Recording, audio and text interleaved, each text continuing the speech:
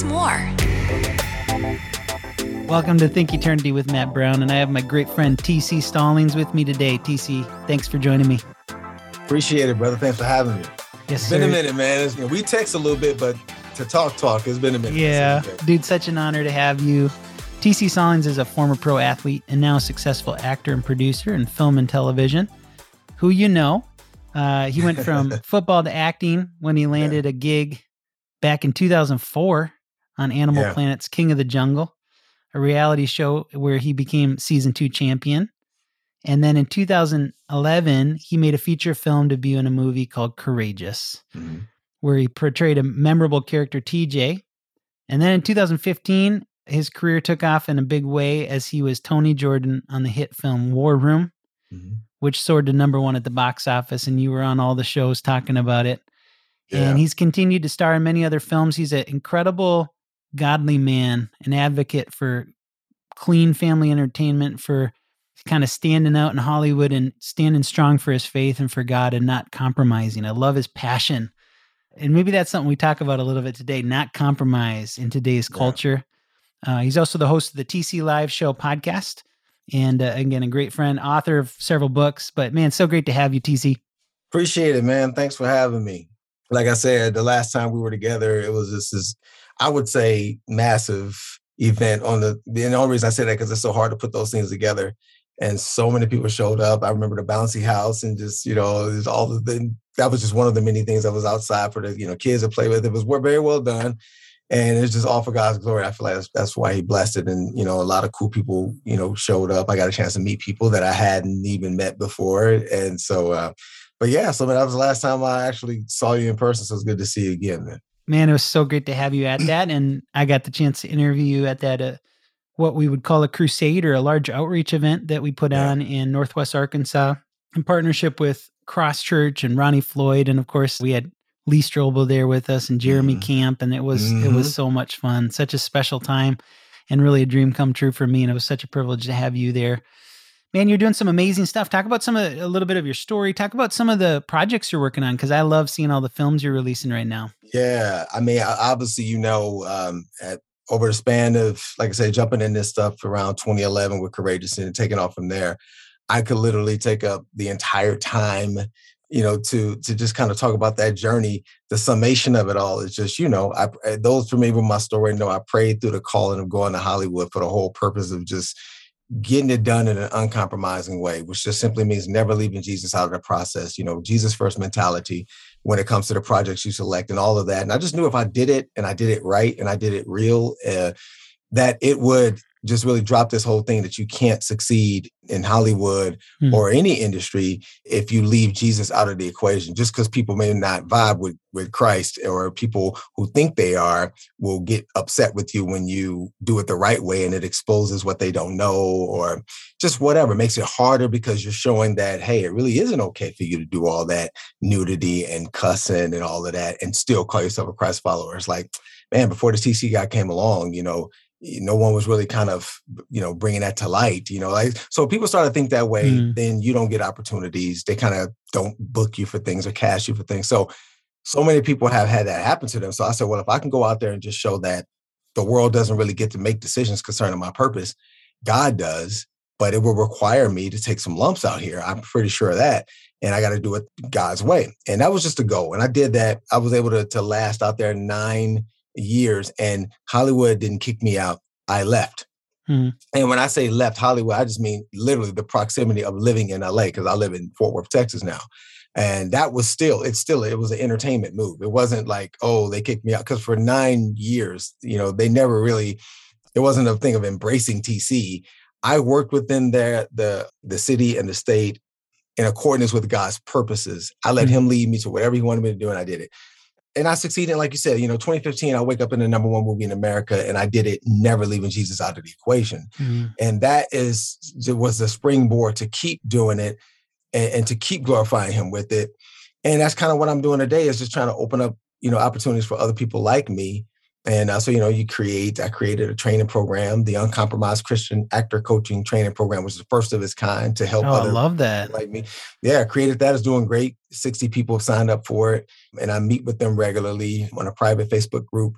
It was 32 lessons in this course, teaching them everything that I've learned over the years. So doing that, and, I'm on, Vindication TV show. I signed with ClearPlay to be their spokesperson.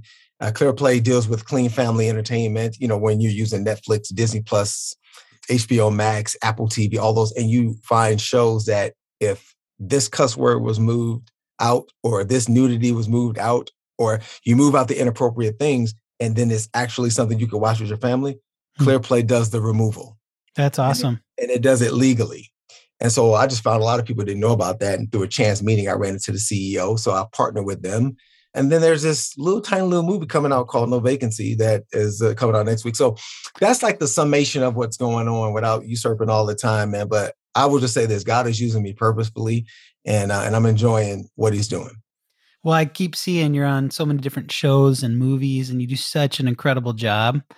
But you're an example to all of us, TC, because you've been very successful, right, in athletics and sports and now in film. And you just have this passion to not compromise. And you say, no matter what, like you're like a Shadrach, Meshach, Abednego, or a Daniel, where it's like, no matter what, even if it was saying no to opportunity, saying no to money, you would never compromise. You're just that kind of guy. You're so strong in that. Well, it's a fear of God, man. I love that. God. Every time how do people get that mentality? Where does it come from for you? Where did this, incredible passion to say, no matter what, I'm not compromising? Read this. I realized a long time ago, it was recent, but it was a long time ago, like years ago, that people just don't read the Bible. And even people who call themselves Christians, they really don't read the Bible. And when I say read the Bible, I'm talking about the whole Bible. My family and I are now on our 5th year of reading the Bible completely all the way through each year. And the reason we do this is because we want to know to know God, you have to read the Bible, and you have to read all of it, the Old Testament, all of it, everything. Because see, a lot of people pick and choose what they want to do. And we like to call it like buffet Christianity. It's like, you go to a buffet. I don't want the green beans. Let me get the cookies. I want this, I want that. And you make your plate the way you want it. Whereas if God and scripture and all that was a buffet, you have to get everything you see. You can't, so there's no such thing as buffet Christianity, but that's what people tend to do. And that way you can form your own way of doing it. And for me, I'm like, no, he said all scripture is God breathed. We have to read the whole thing. And when you leave out, like, say, the Old Testament talks the most about the character of God and who he is. So it's not about, like, we understand there's a new covenant and all of that. It's not about reading it to see how to obey things today in certain areas, because certain things are obsolete. But as far as the character of God, that never changes. And the Old Testament is the character of God and who he is. So you see fear God in scripture, and I'm talking about old and new. You see fear God and the fear of the Lord almost more than anything else. It is hundreds and hundreds and hundreds of times. And then we know in Proverbs, fear of the Lord is the beginning of wisdom. There's Proverbs 9:10. So it's like, okay, where did I get that fear from? Is reading about him. If I read and I believe that I'm watching God basically say, people, you know what, because you lied, you're going to die. And boom, they drop dead. Because you're watching, God coming in the clouds and coming, and you're watching how he takes people out, like, for disobedience and his holiness. And when you read all of that, you're like, these are the same pair of eyes that are watching me when no one else is, that can see the history that is in my computer that you think you can delete. Like, the things you can hide from people, you can't hide from a holy pair of eyes that determines whether you can take your next breath or not. And so this is the type of fear that the Lord tells you should have. It is legit fear. It's not the kind like I'm scared of a ghost. It's the kind that power, I fear that power. And that is a great place to start. A lot of people, say that that's not what it should be about. You should be about your love. But see, when we sin, that's our love failing God. We don't love him enough to keep obeying. And sometimes your love fails God. That's what sin is. You're not thinking about, I love God, but I'm still going to commit this sin. Nah, your love lets you down. That fear of God is that backup generator. So for me, the biggest source of my holy fear and reverence for God is listen to him talk about himself. Is getting to know him, and case in point to move on with. Remember when we were kids And this isn't about abuse or anything like that. This is about respect. When your parents say, if you don't XYZ, then I'm going to punish you. You won't go outside for weeks, or you ain't going to do this, or I might give you a spanking, or whatever the case may be. You only know it because they tell you. And then it's like, if you question that, then you watch them spank your brother or your sister or put them on punishment. Now I've seen it. So I've seen it and I've heard it. I respect that. I'm gonna kind of listen to it. So it's the same thing. But if I've never seen it and she never talks about it, whatever, I don't really have much to fear or whatever. And I love her, but I'm still gonna sneak and get my ears pierced, which I did do when I was, when I was 12 years old. So anyway, it comes from reading scripture and believing what I read. And I'm not going to get on the wrong side of that power. After that comes the love for him and the desire to fulfill my purpose and some other things. But it starts with a holy reverence and fear of God. It just feels like there's not a lot of people talking about it these days. And I'm so glad you are. I think it's actually something that will fulfill our faith and something we need so deeply. The Bible says in Proverbs that the fear of the Lord is the beginning of knowledge, is the beginning of wisdom. That's the starting block. And so we need this to grow in God, to grow in our faith and to experience the incredible fulfillment and deep connection to him is not just the love, but Absolutely. The holiness of God as well. We're missing that balance, man. I'm glad you're talking about it. Yeah. Let me ask you about this, because I love that you talked about clear play. And it just feels like, what is your perspective on, it feels like media, when you look at Disney, when you look at Netflix, they've gotten so bad. Like some of the stuff they're putting it was already bad, but it's getting like increasingly wicked. What do Christians do? How do we need to respond? Right. Where do we draw lines? Because here's the deal. You can't take in junk all day from all this Hollywood media and all this secular media and expect that you're going to not be affected, right? So we got to be careful. We used to have this little block on our TV when we were younger. And by the way, we didn't have a TV till we were a little bit older. My parents just for some reason did that. But it said, watch what you watch. Yeah. And it was a good reminder to be careful. Yeah. We got to be careful what we put into our souls, what we put into our lives. And so, TC, what would you say to believers? What would you say to our listener who wants to love God, who wants to fear God about their entertainment? Well, what I would say is too, the one thing I would push back on is I don't see, the streaming services as inherently evil at all. I don't. And this is what I will tell you, because I made a documentary called 24 Counter, the story behind the run. It's my testimony of how Jesus completely changed my life. And I made that during the pandemic. Well, that's on Amazon. And if I had the connections, I would get it on Netflix and I would get it on all the other places so that people can see it.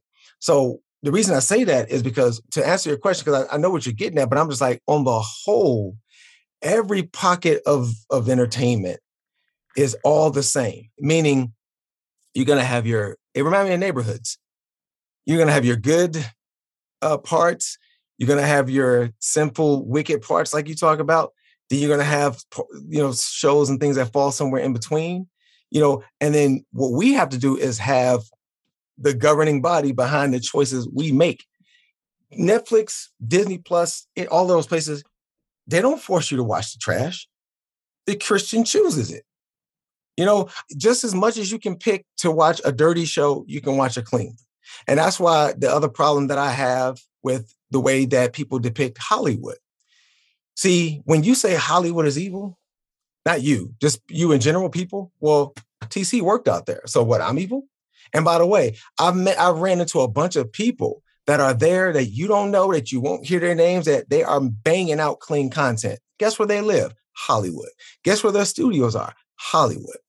Guess how TC became an actor that was able to get to the point of 2015, becoming the number one actor in the number one movie in America for a short time? How did I get there? My agent. Guess who my agent was?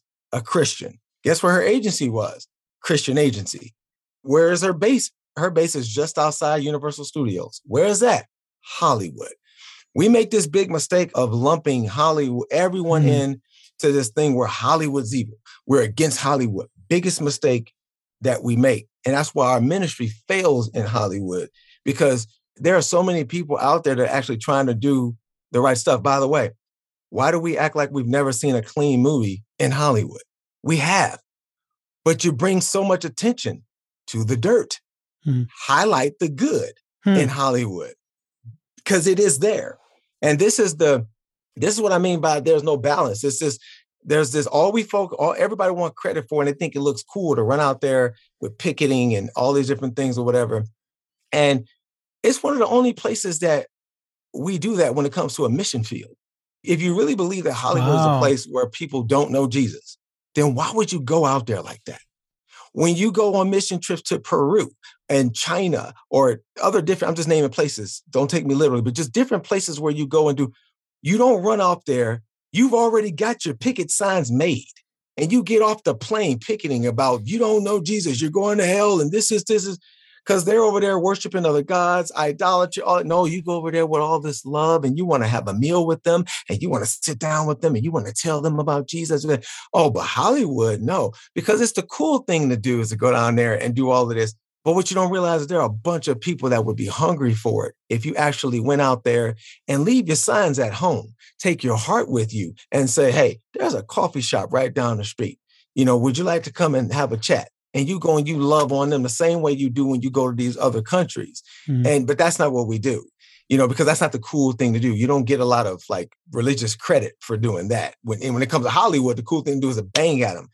But I was there. So I have the credibility to be able to tell you, you have no idea how many people are there trying to honor God, but it's just overshadowed by what we tend to focus on.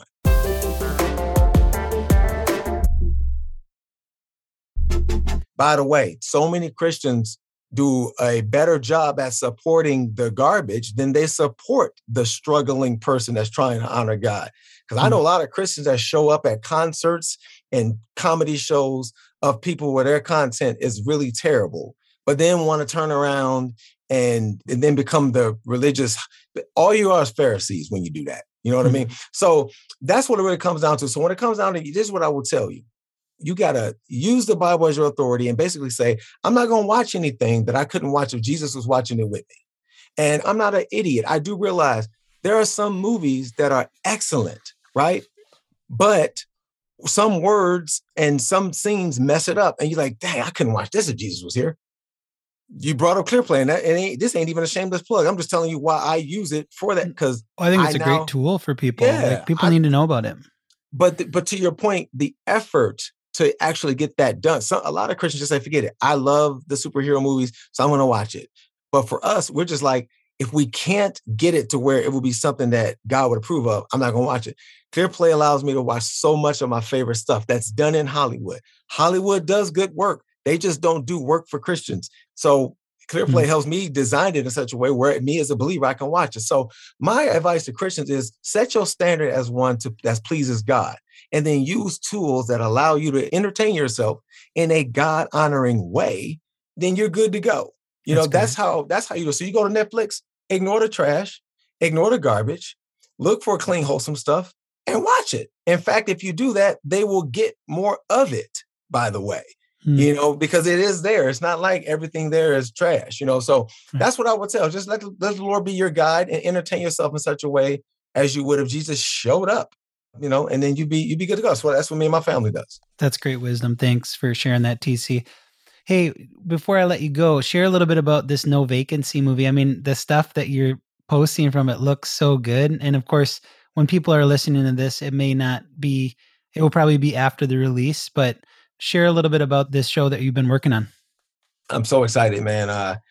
The role of a lifetime for me, because, up until, when I first did War Room was like the most challenging role I had up until that point in 2015.